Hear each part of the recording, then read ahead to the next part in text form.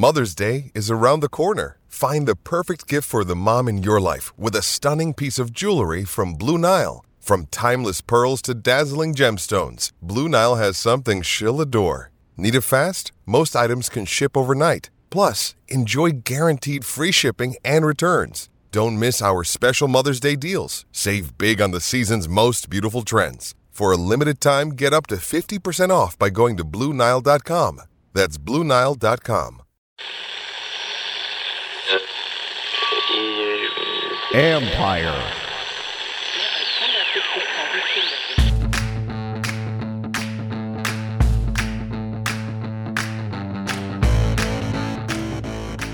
Hello and welcome to my podcast.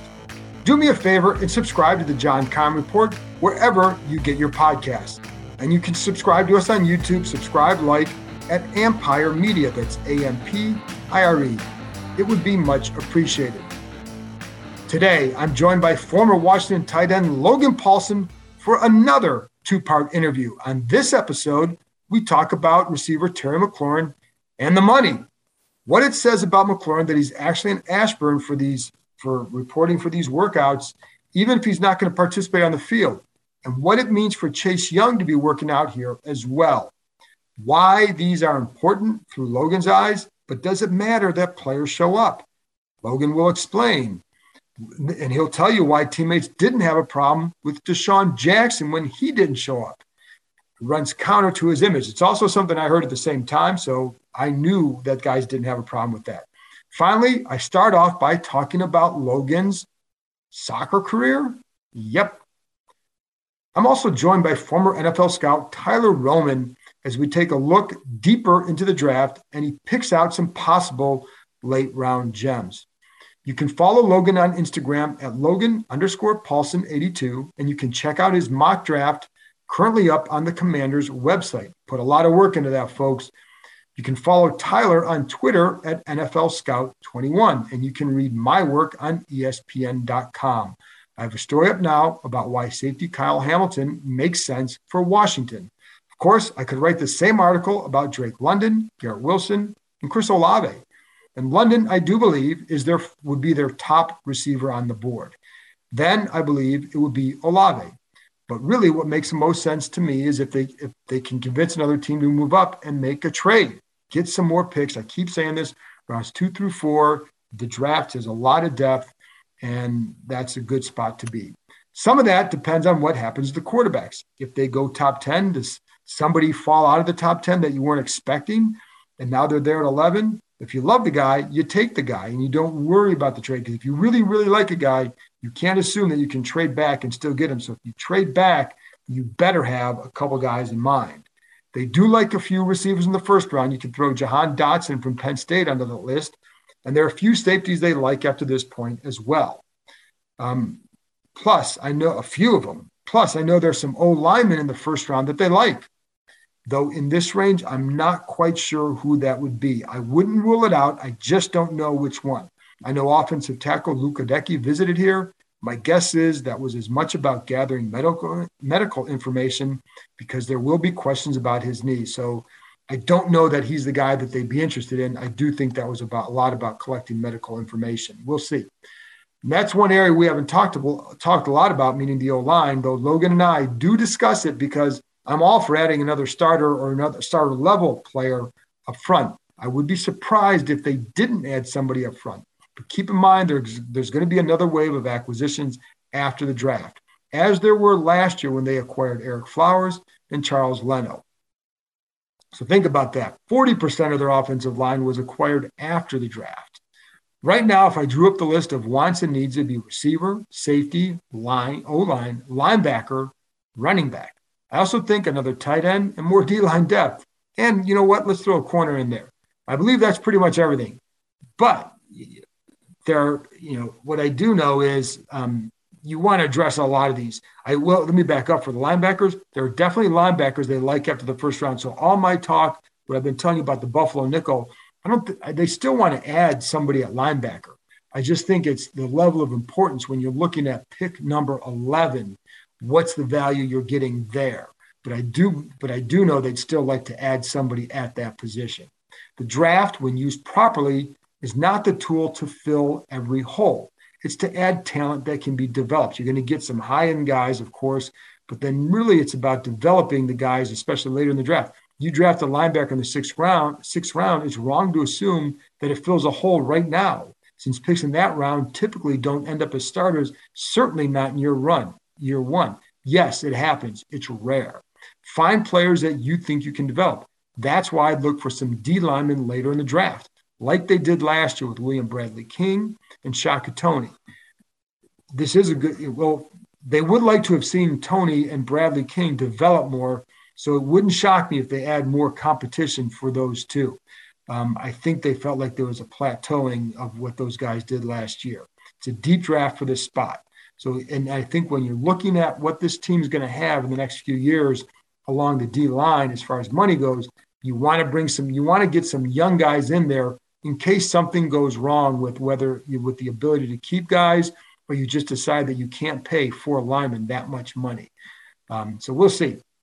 Before I get to Logan, one word on the investigations. If you haven't read the stories from Monday, go back and do so. It's Washington's rebuttal or letter, its own letter to the FTC, basically trying to rebut what Congress sent to the FTC from using Jason Friedman, the former ticket office employee, the senior VP over there. They rebutted some charges, showing some emails that they say prove, for example, that they weren't diverting money from a 2014 Redskins game to the Navy Notre Dame game that same year. Of the 105 pages they sent to the FTC, a number were signed affidavits. I know some of the committee felt like they merely poked holes in some arguments, but did not outright refute them. That's their interpretation. I also know that they noted that Stephen Choi, the former CFO, whose emails were part of the documents, was not among those who signed an affidavit. Now, I haven't seen his name on either side, and I don't know why. I'm assuming he's talked to the committee. I have no clue what he told them. I just know that they haven't named him, and neither has the other side, or at least nothing signed in public. I have reached out to him, have yet to hear back. I do hope to have someone who has experience with the FTC on the podcast Friday to help make sense of this. I don't know if that's going to happen. I'm trying to get that. I've talked to people from the FTC, but it's a matter of getting them to be on the record or people who used to work there. One person I talked to is a conflict of interest, so he can't go on. But go and read my story from Monday on the situation. As I told you, it's a long way from being over. I know there's a feeling on the Republican side that the FTC won't pursue this. I know in talking to some former FTC employees, again last week, they weren't sure if they would. They weren't sure if the FTC would do this, and that was before Washington sent its letter. So we'll see. The FTC doesn't announce what it's investigating, and it still could be a local attorney general, whether in Maryland, D.C., or Virginia, who takes it on. But the committee now has washed its hands. The congressional committee has washed its hands of the financial impropriety accusations. That's what they did by sending it to the FTC. So they're going to resume the business back to what they wanted to do first, which was their own investigation into the workplace culture. It's not going away anytime soon, folks. So now you're caught up. After this break, let's get back to football. So I'm going to be joined by former tight end Logan Paulsen, the other sport he nearly went to college for, and why he's encouraged by seeing Chase Young out in Ashburn. Hey, it's Kaylee Cuoco for Priceline. Ready to go to your happy place for a happy price? Well, why didn't you say so? Just download the Priceline app right now and save up to 60% on hotels. So whether it's Cousin Kevin's Kazoo Concert in Kansas City, go Kevin, or Becky's Bachelorette Bash in Bermuda, you never have to miss a trip ever again. So download the Priceline app today. Your savings are waiting. Go to your happy place for a happy price. Go to your happy price, Priceline. Another day is here, and you're ready for it. What to wear? Check. Breakfast, lunch, and dinner? Check. Planning for what's next and how to save for it? That's where Bank of America can help.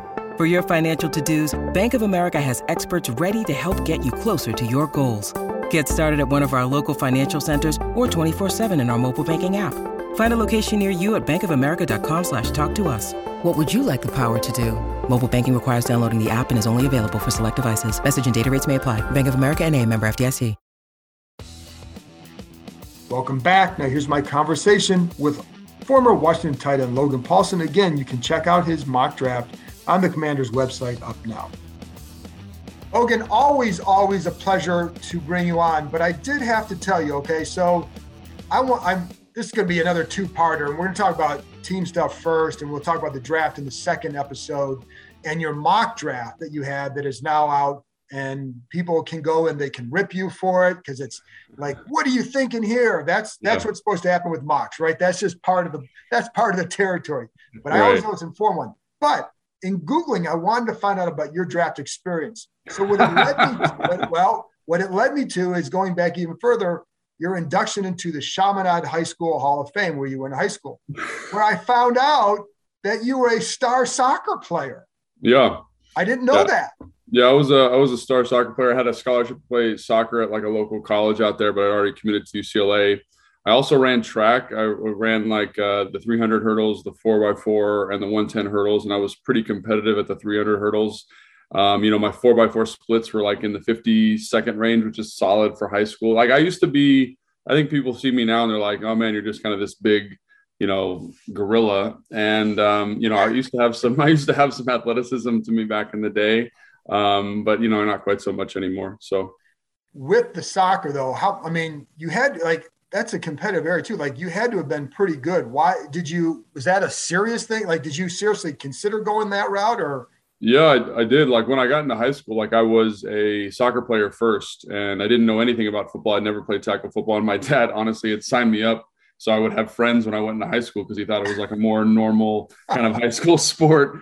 And so, I did the football thing and I wasn't very good at it. I didn't really understand the physicality element of it, but I think the soccer was really beneficial for me in terms of understanding space, and understanding zones and understanding angles. Cause a lot of kids had a really hard time, especially in high school sports, of understanding pursuit angles.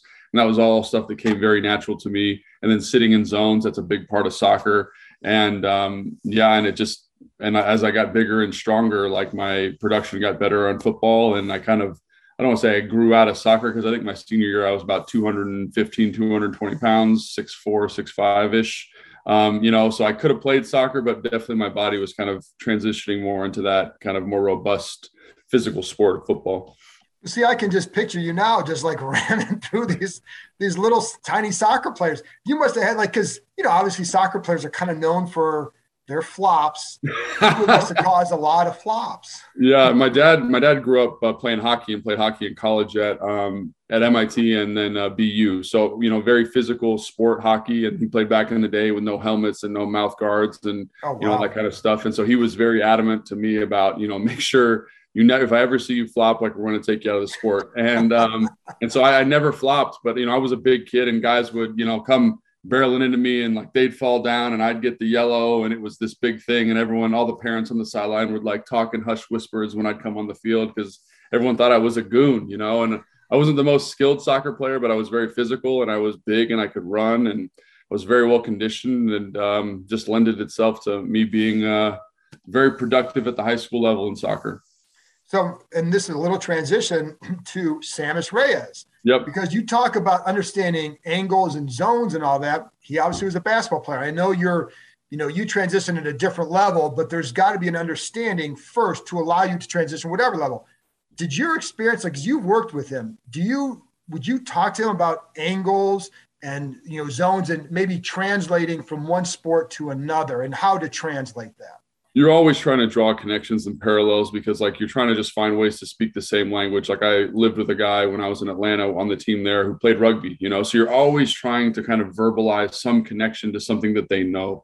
And it makes it easier when the sport has some type of connection. Everyone thinks, rugby and, football are very similar, but they're actually very dissimilar. Rugby is probably more similar to soccer, so with basketball, there are some similarities in terms of how you want to, kind of protect the ball, attack the ball with your hands. You do box out, you have different ways of playing defense. And I find that defense, when talking basketball specifically, translates really well to football, even in blocking, because you understand how thick you need to be on the man, in terms of playing defense. You can't be kind of on a half a man. And it's the same thing with blocking. You got to kind of take a full big chunk of the guy. Your screws have to be on his screws.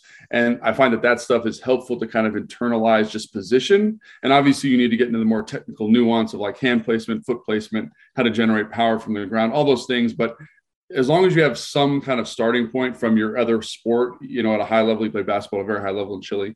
and he played college basketball here. Like that is at least it helps kind of move the process along. Have you seen, could you see him understanding some of the what you're trying to get across just because you could translate like that, or he could? Yeah, absolutely. And he, obviously like a lot of credit has to go to him because these guys are tremendous athletes, and they're tremendous athletes for a reason. And they're kinesthetic learners. Usually they learn in a very physical way. So the more time he would spend with the task and the more times we would communicate, it just, when you're coaching good athletes, they pick up stuff very quickly. I coach high school football. I do a lot of personal training, and the more athletic the kid, the easier those adaptations come. And so Sam East is one of the best athletes in the entire world. And so obviously like that transition is not super overwhelming for him. They obviously could use another tight end here.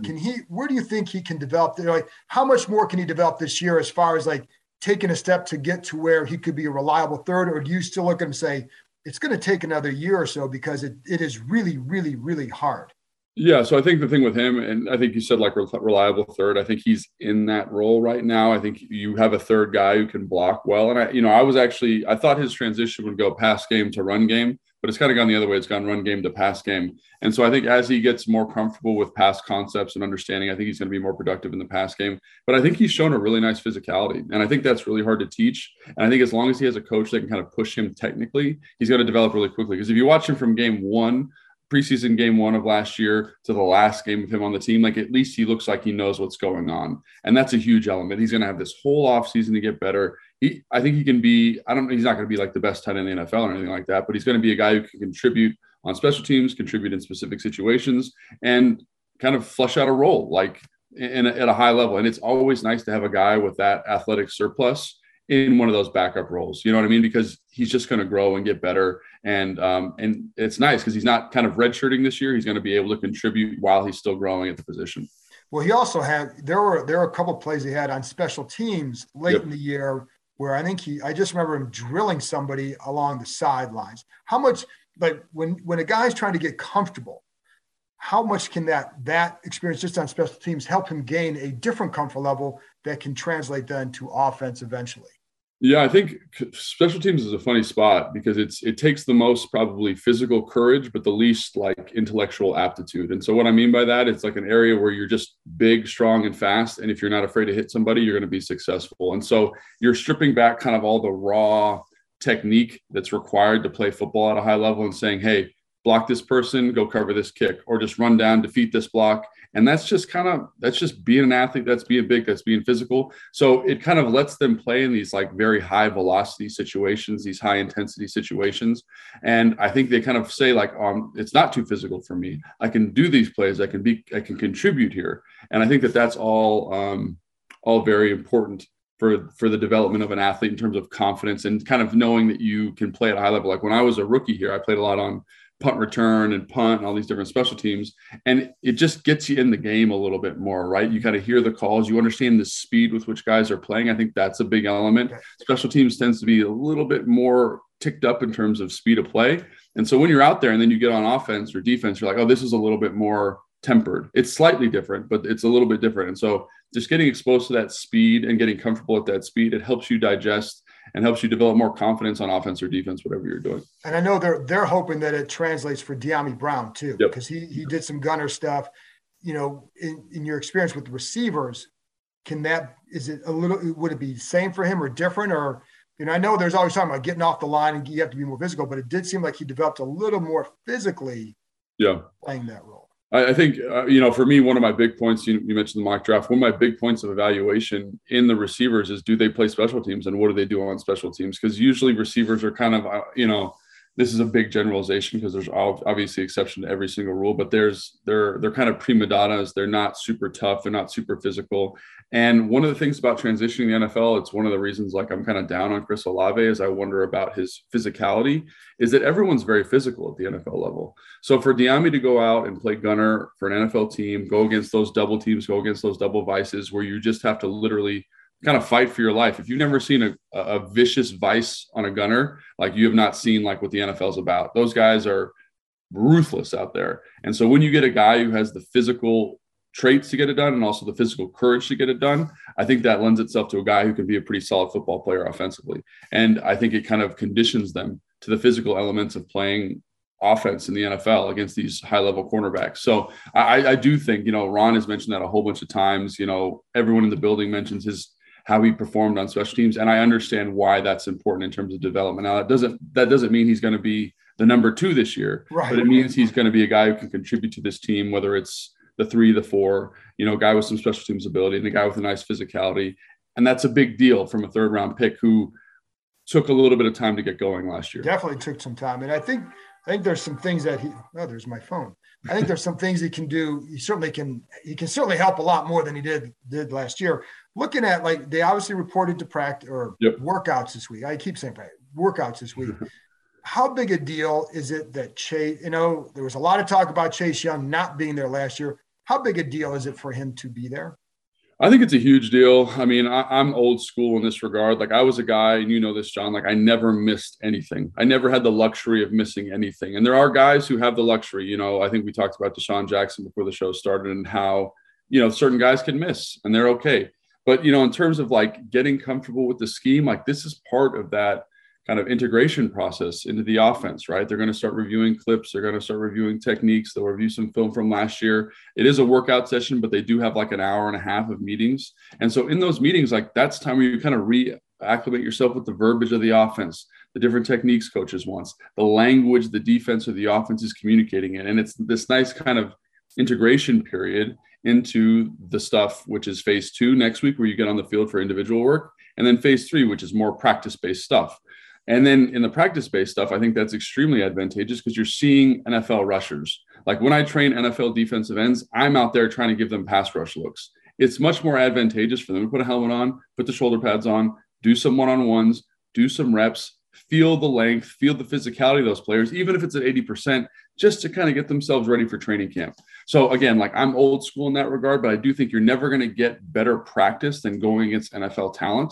And so phase 3, I think that's a big deal, but also just hearing the language at a bare minimum. And then not to mention his rehab, being involved with the team, being around the team for the rehab process. They know where he's at. They know what he's capable of. They're not going to rush him back as if, like sometimes when they're at outside facilities, these guys, the communication gets a little bit dicey and they don't know where the player's at. Here, they know exactly what's going on. They can handle his rehab better. And I just think it's probably better for everybody.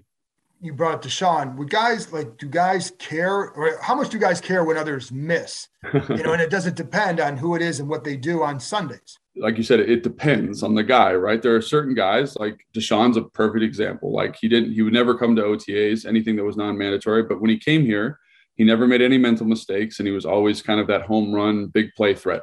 And so as much as it kind of got in my craw as a player, like a guy, I had to do everything to be in the NFL. Like I understood that his physical talent allowed him to do things that I could not get away with, right? And if Deshaun came in and was like messing stuff up, running the wrong route, not in good shape, kind of nursing an injury or something, I think that would be more concerning. But he always came in ready to go. And when you have that level of talent and that level of kind of, clout within the organization, I think that's okay. And I know a lot of people, a lot of fans don't understand that, but in the context of an NFL locker room, I think that is something that culturally is kind of locker room dependent and guy dependent. And, Shannon Sharpe Mike Shannon used to say this all the time. Shannon Sharpe never went to OTAs, but he was always in perfect shape and he knew the offense when it came time to execute. So as long as you do those things and as long as you're ready to perform, like performance is the ultimate judge.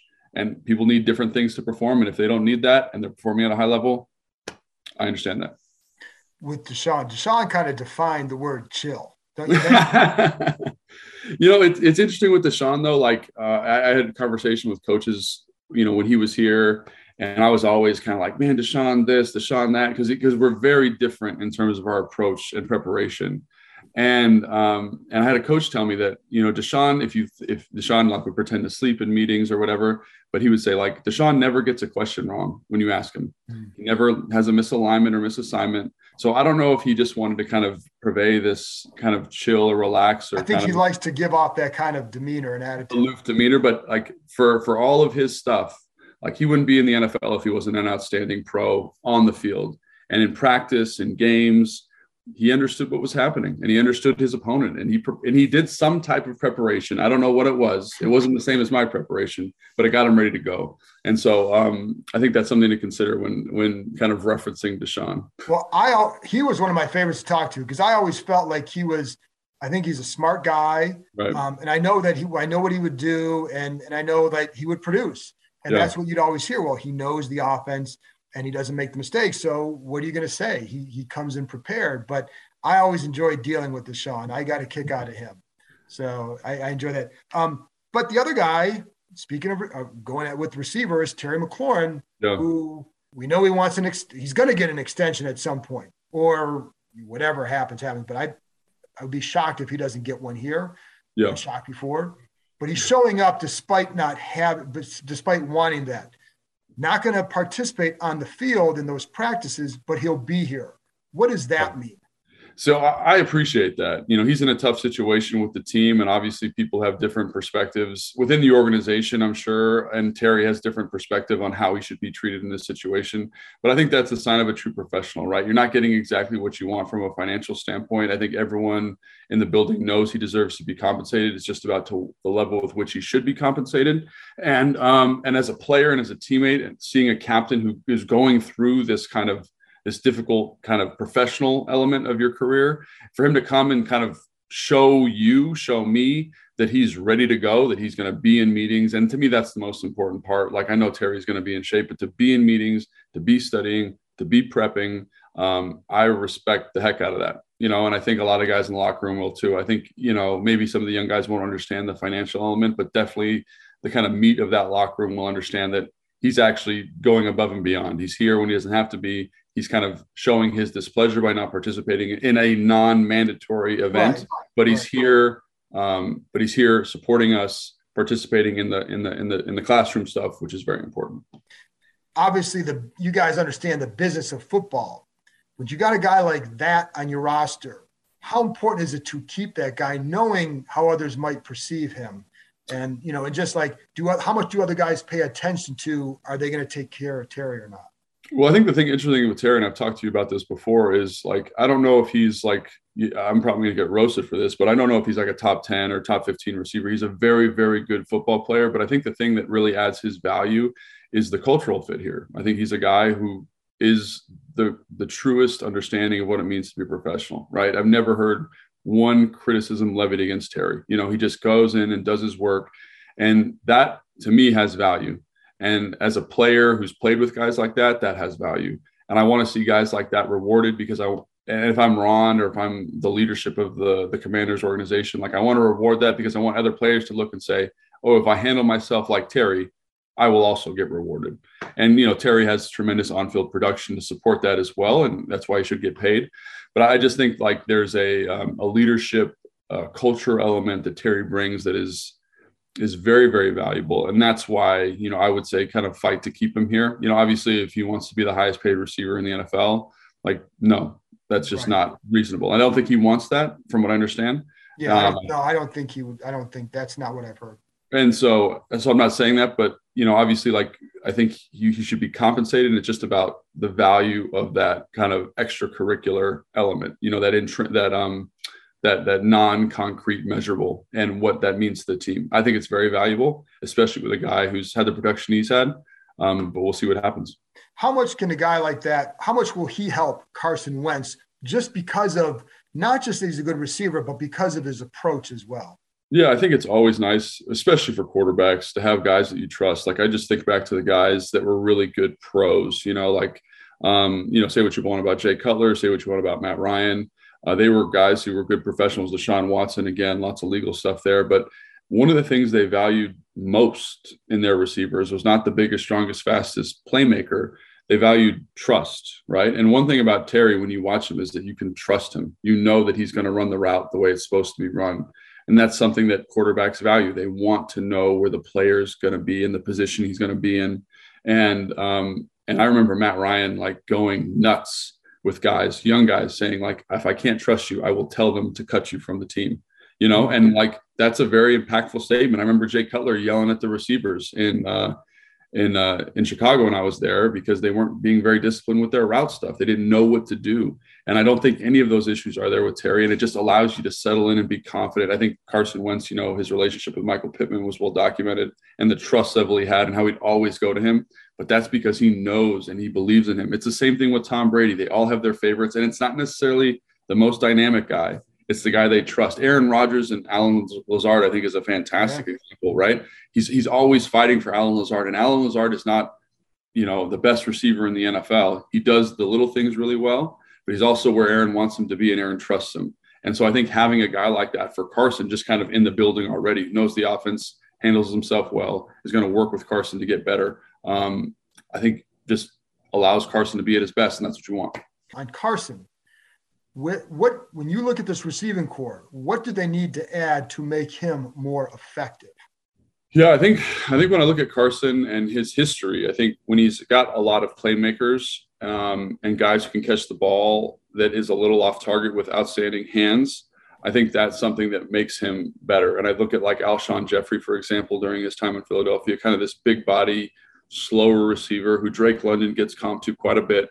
Logan Thomas is another one, outstanding hands, nice big physical frame, who can catch like off frame targets. So like stuff that's not right down the middle, right? Guys who can kind of move their hands around and catch the football. I think having a guy like that here, Terry's got a little bit of that to his game, right? So that's always important. Finding a guy like that could support him, I think is great. And also finding guys who can just get open in a big way is huge for him.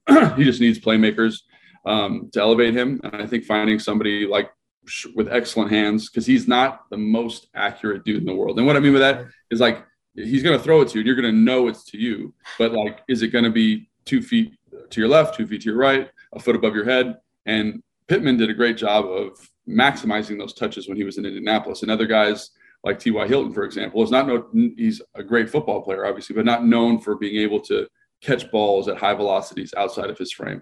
So finding guys that can support that skill set or that deficiency in Carson's game, I think would be really important. Last thing for this, the offensive line.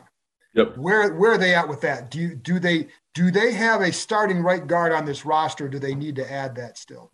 Yeah, so I was listening to something, I think Daniel Jeremiah was doing a mock draft, and they were talking about the Washington football team, and he said something that I totally agree with. They are graded very well by PFF, but when you watch them, there are some kind of deficiencies in terms of movement and creating moving the line of scrimmage in a way that helps the running back.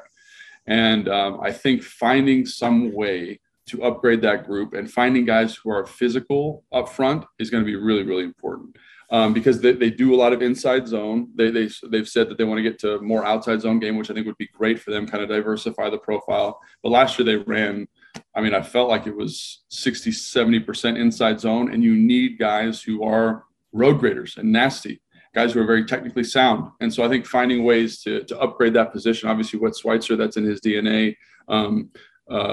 What's his name? Norwell, the guy they just signed, is a little bit like that, very technical. I think he's going to upgrade just from like a tight zone run blocking standpoint. But I also think, if you got to move, like we've talked about this before, finding there's some massive human beings that play guard in this draft that can be really neat, really mean and upgrade this position. I think finding guys like that are going to be really, really beneficial. So yes, I think you need to upgrade the offensive line. I think you need to upgrade physicality. I think you need to upgrade just the mindset because of the style that they run. If they were running like a Kyle Shanahan offense, I'd say maybe not so much because you can kind of game plan around that group. But here they're demanding that those guys be very physical people movers, and that's difficult. So you need to make sure you got the horses up front to get that done. Logan, you're the best. Thanks a lot, man. Thanks, Sean. Appreciate it. After this break, I'll be back with former NFL scout Tyler Roman as we dive into some possible later round gems for Washington. When you need mealtime inspiration, it's worth shopping Kroger, where you'll find over 30,000 mouth-watering choices that excite your inner foodie. And no matter what tasty choice you make, you'll enjoy our everyday low prices, plus extra ways to save, like digital coupons worth over $600 each week. You can also save up to $1 off per gallon at the pump with fuel points. More savings and more inspiring flavors make shopping Kroger worth it every time. Kroger, fresh for everyone. Fuel restrictions apply. Guys, if you're looking for that extra confidence when it's time to have a little bit of fun, let me tell you about BlueChew.com. Blue Chew is a unique online service. It delivers the same active ingredients as Viagra and Cialis, but it comes in chewable form, and it's at a fraction of the cost. Blue Chew's tablets will help you combat all forms of ED.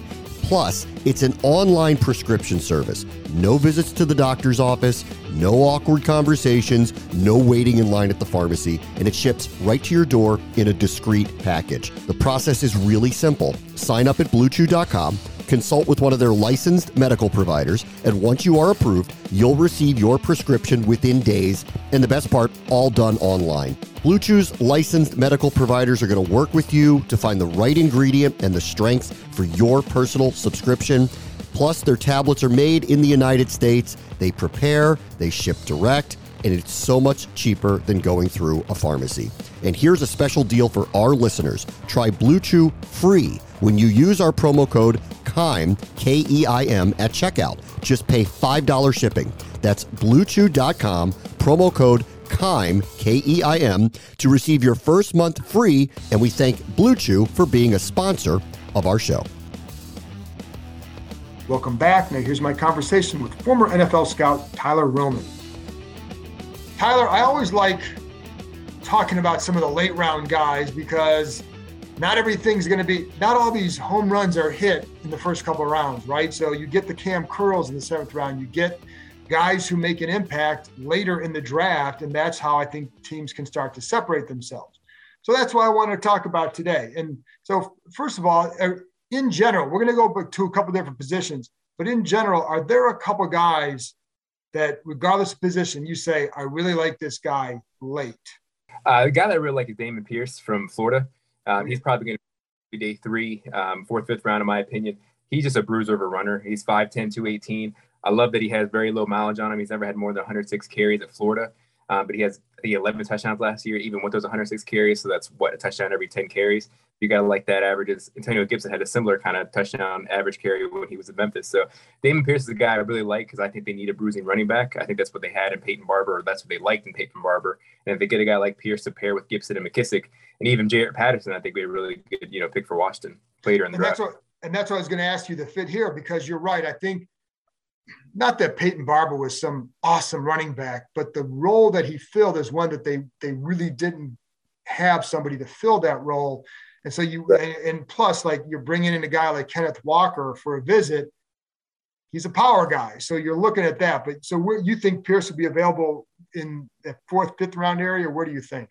Yeah, that's my opinion. Just because we look at the NFL today, they want guys that can do a little bit of everything, catch out of the backfield. That's not really Dameon Pierce's forte. He's not a guy that really gets a lot of looks out of the backfield and in the pass game. So I think it's going to have him slide a little bit, put him more to, like I said, that 4th or 5th round range. And Washington has a 4th round pick in that first, in day 3. So that's someone I would look at. Like I said, I just love his running style. Even the Senior Bowl, he was seeking contact. He was trying to run over guys and, get every yard he could. And, like I said, just seeking that contact. And that's kind of the runner you like. And especially since this team needs a bruiser, take some mileage off Antonio Gibson because he had a lot of carries last year towards the end of the year. And to keep him fresh and, for the longevity of his career, they need another guy to switch pace with him. And that's the thing, that this does not indicate a disliking or displeasure with Antonio Gibson. This is about getting this guy productive and healthy for a longer time. Just like you look at Cleveland with Chubb and that running, and Kareem Hunt and the backs that they have there, it's all about keeping guys being able to go and maximizing their effectiveness for an extended period of time. Is there another running back? He's not there. They can't get him. Is another running back late that you like?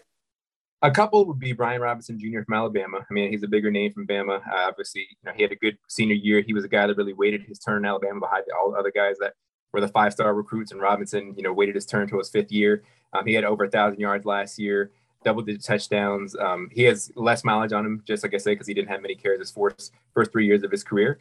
He's probably going to go day 3 as well, just because he's not really that big of out of the backfield threat. Another guy they can pair with as like a bruising type for Antonio Gibson. And lastly, a guy that you saw as an Ohio State fan going against him, Hassan Haskins from Michigan. Yeah.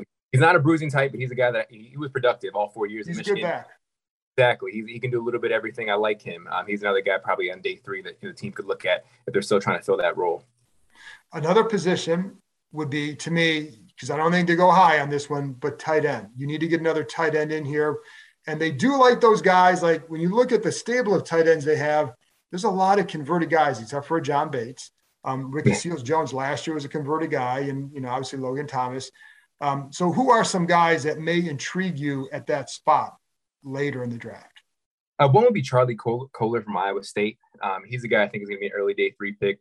He's a huge dude, 6'6", 252. He's a big target with natural soft hands for a guy that size. Solid blocker for that size. I mean, he's the height of a tackle really. So, and he knows how to use his body too when it comes middle of the field target, shielding off defenders. So I like that about him. He was productive last year, 62 catches, 756 yards, and 6 touchdowns. So he's someone that I think they could look at. They need more depth at position. We don't know when Logan's going to come back, obviously. And like you said, John Bates had a good rookie year, and who knows what Sammis Race is going to be at this point. But and then another one, kind of a wild card because he didn't play much last year. It's James Mitchell from Virginia Tech. He was a guy that had a really good sophomore year. I guess junior year. Either way, he's a guy that was productive at Tech. He could do a little bit of everything. He returned punts for Tech. You could see he has some versatility back there, and he can play in the slot. He can play on the outside. They lined him up at receiver a lot. And again, he's going to go a little later just because he didn't play. He tore his ACL, I think, in week 2. So he's coming off of it. Obviously, he might not be ready week 1 or close to it, but he's a guy that has some potential if someone harnesses it and give him some opportunities. Because at Tech, he was a go-to target there in 2020. Did Bates? How did he play as far as based on what you saw of him coming out? Was he better, same, about what you expected? What did you think? He was better than I thought. Honestly, I'll admit when they made that pick, I was more high on Brevin Jordan from Miami last year, but just because I liked his pass catching capability. But John Bates, he did what I expected him to be. He was a good blocking threat from day one. He was good in the run game, efficiently in the run game. And he impressed me as the year went on, as he got more pass opportunities. When Ricky Seals-Jones went down after Logan, he had become the number 1 tight end or whatever. So Taylor gave him some more reps. And he had some more wiggle after the catch than I expected. I go back to that Dallas game. Obviously, it was a horrible game on Sunday Night Football, but he broke a couple tackles and, got made a 20-yard catch down the sideline, actually got a late hit on him as well. But either way, it showed me that he has some, more talent and more potential to tap into as a pass catcher. That may have been the only play in that game that was worth talking about from Washington's perspective. I agree, for sure. It was a good play. It was, because I think he broke a few tackles and all that. But exactly. And do you look at this class of tight ends as being a good class? Is there depth to this class this year? There's 8 or 9, 10-ish guys that I think could be solid contributors in the NFL. That's a solid number. I mean, it's not when you look at the wide receiver position, other positions, the tackle position, those guys are going 20 deep in this draft. Where you think it could be a solid contributor. So it's in the middle for me. You can be some guys going to early day 3, 4, or 5 that I think could be at least a rotational tight end for you, tight end 2. So again, there's some pieces there, not the strongest tight end draft, but again, there's some options for Washington to look at early in day 3. They obviously want to fortify the offensive line. So there are some linemen higher in the draft that I think they would be definitely tempted by. Mm-hmm. But how is it what they need first and foremost is a guard, and however they get there, they need to get a guard. That would be, let me say this. They don't need to. I know they have some guys that they like, Schweitzer and Sadiq Charles. I think Sadiq Charles is an intriguing guy still here. I wouldn't dismiss him as a possible starter, but even if they see him as a starter, they still want to build that line depth. So who are some, interior linemen later in the draft? If they don't get one in those first couple of rounds, who's someone later that should be tempting for them? Well, a guy that I like, I think he could be a 3rd-round pick, but the team doesn't have a 3rd-round pick. Will be Cole Strange from Chattanooga. I think they trade back. I think I really like him. He's a nasty, nasty dude. He loves to finish blocks with some attitude. Obviously, coming from a smaller school, you like that he's able to compete and have that edge to him come to the NFL. That's obviously a little higher than talking about late round gems. But another guy would be Spencer Buford from Texas San Antonio. Yeah. He's a little stiffer for a guard at 293. Well, he's going to move to guard because that's kind of his better position. He was more of a tackle at UTSA, but he's versatile, can play tackle and guard. Another guy I liked. He was a good Senior Bowl week. And then going back to that Tech Lecitus Smith from Virginia Tech, 6'3", 321. Another guy, the strong run blocker. Tech ran the ball a lot in the last 2 years. And he was a guy that he was a really good puller. He was pretty solid in the pass game as well. He's probably more of a 4th or 5th round pick as well. And that's obviously where the sweet spot, it seems like this team will be looking at guard at this point. Now they don't have a 5th round pick, but again, if they trade back, they can pick up some more options in the 5th and even the 3rd round if they trade down in the 2nd round. So there are some guys that I'm looking at. I haven't looked at as much as tackle because I think this team is solid at tackle, but hearing from you and even Brand, it seems like maybe it is a play at 11. So maybe they are looking at tackle, but as of right now, obviously I think guard is the biggest need. Like you said, I am a Charles fan, but like you said, they need some more depth regardless. Yeah. And I think the only way you take a tackle is if a guy that you absolutely love falls to you at 11. and then you say, you know what, and the really wild scenario that, Ikem Ekwonu from North Carolina State falls to 11. It ain't happening, but let's say it does. Jonathan Allen wasn't going to 17, but let's say in the wild scenario, well, then you can take him. And if you wanted to move Cosmi inside, now you have an athletic side. That's the scenario where you could see if they did something.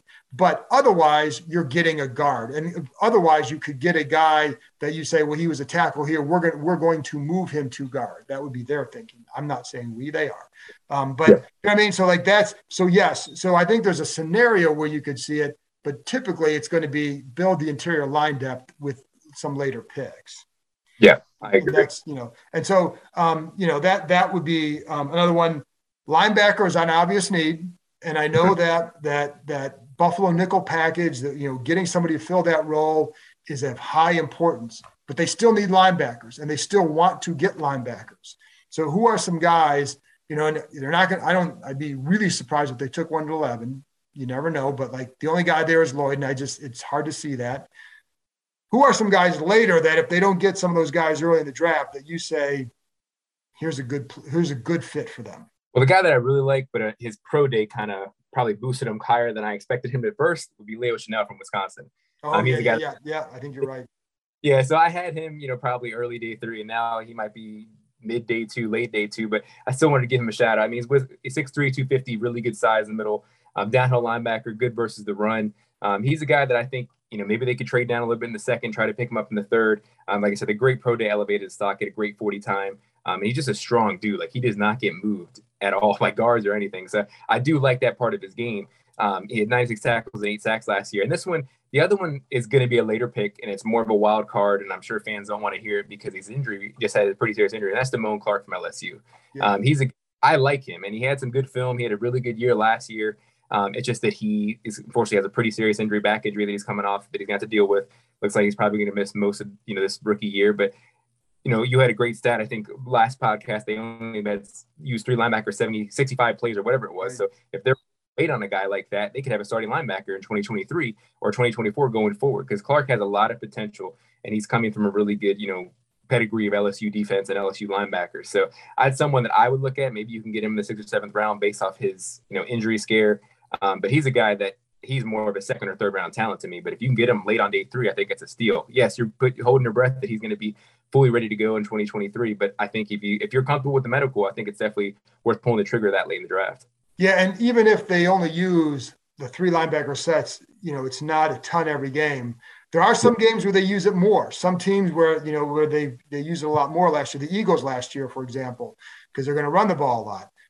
You still need to get linebackers here because they don't have, even if you only play with 2 a lot of time, they need more guys who can play because there was too much of a drop off when certain guys went out. And so that to me, regardless, you have to find guys for that role.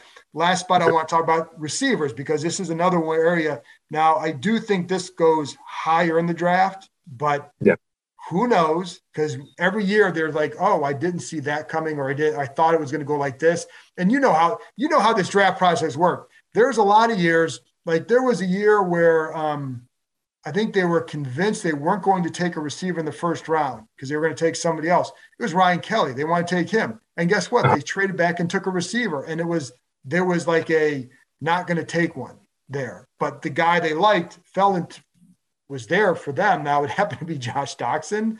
It wasn't a good pick. It wasn't just Scott McCloughan who liked him, but still. So my point is you get surprised. But let's say they don't take one early. Who are some guys in the 3rd round and beyond who would be tempting and should be picked? Well, a guy I really like, just because I like his position flex and versatility, is Wan'Dale Robinson from Kentucky. I think he can be in the 3rd or 4th round. I think he was listed at 5'10" or 5'11" in Kentucky, and then the combine he measured at 5'8". So that's might scare some teams off. He's 178, but he's a dynamic playmaker in space, very shifty, can make anyone miss an open field. He's a tough dude. He goes over the middle for you. I saw him get knocked out, I think, in the bowl game, and he came out a couple plays later and had the game-winning touchdown. So I love that competitive edge that he has of him. And like I said, he can play a little bit of the backfield. He has elite change the direction skills, in my opinion. But he had 104 catches and over 1,300 yards last year. And he played in Kentucky SEC, experience. He actually started his first 2 years at Nebraska before transferring to Kentucky. But he's a guy he's more of a slot receiver. And obviously, I don't know what their plans for Curtis, if he's going to play slot again now or play outside or what. But Wanda Robinson's a guy they could have. Yeah. Well, I mean, Robinson, I think, could do a little bit of both too. So, and then lastly would be Romeo Doubs from Nevada. He's a guy 6'2", 200 pound, more of that height, weight, speed kind of you're looking at. Strong hands, doesn't shy away from contact, really good awareness too where he's out on the field, conscious of where defenders are, especially in zone coverage. He had a good rapport with Carson Strong, and he also has special team ability. He's a guy that can play gunner, he can play punt returner. If you're picking a guy in the 5th round or so, you want that. You want that guy that can do more because he's not going to get a lot of reps. So, he had over 2,100 yards and 21 touchdowns these last 2 years. So he has a good production there in Nevada with Carson Strong. And like I said, I just like that he can play special teams as well, because if you're picking someone late in the draft, you're going to want him to do that. Right. What about, and the guy that I'm interested in too is Alec Pierce, because I think he's do you think he's a 3rd round guy, or is do you think he'll go higher than that? I think 3rd round's right. I think it's probably where he's going. I think he ran quicker than I expected at the combine. Obviously, his tape was good. I'm not saying it wasn't, but I didn't see that speed for him. That's only going to elevate his stock a lot too, obviously. So, I think he could go a little higher just because we've seen, hear all these reports that the receivers there's going to be a run starting in that 15 to 20 range. So let's say there's somehow go 7 or 8 receivers go in the 1st round. Then of course that's going to push Pierce closer to the 2nd. Because then obviously he's in that little, group of guys like the George Pickens of the world, Sky Moore, and Christian Watson might be a little above those guys now too, but Pierce is right there. Pierce had a really good, career with Desmond Ridder, and they had a really good rapport. So I think Pierce, I think he's a quality receiver, maybe high in potential of a number 2 receiver. But again, I think you're right. Probably 3rd round pick is a good safe bet for him. Tyler, great information. Tell people where they can find you these days. You can find me on the Roaming Around the League podcast, and you can also find my work on Hogs Haven. I put an article out every week, whether it's a mock draft or a prospect profile. So you guys can find me there. Also on Instagram at Roaming Around the League _pod. Awesome. Thanks for coming on, man. Thanks for having me, man.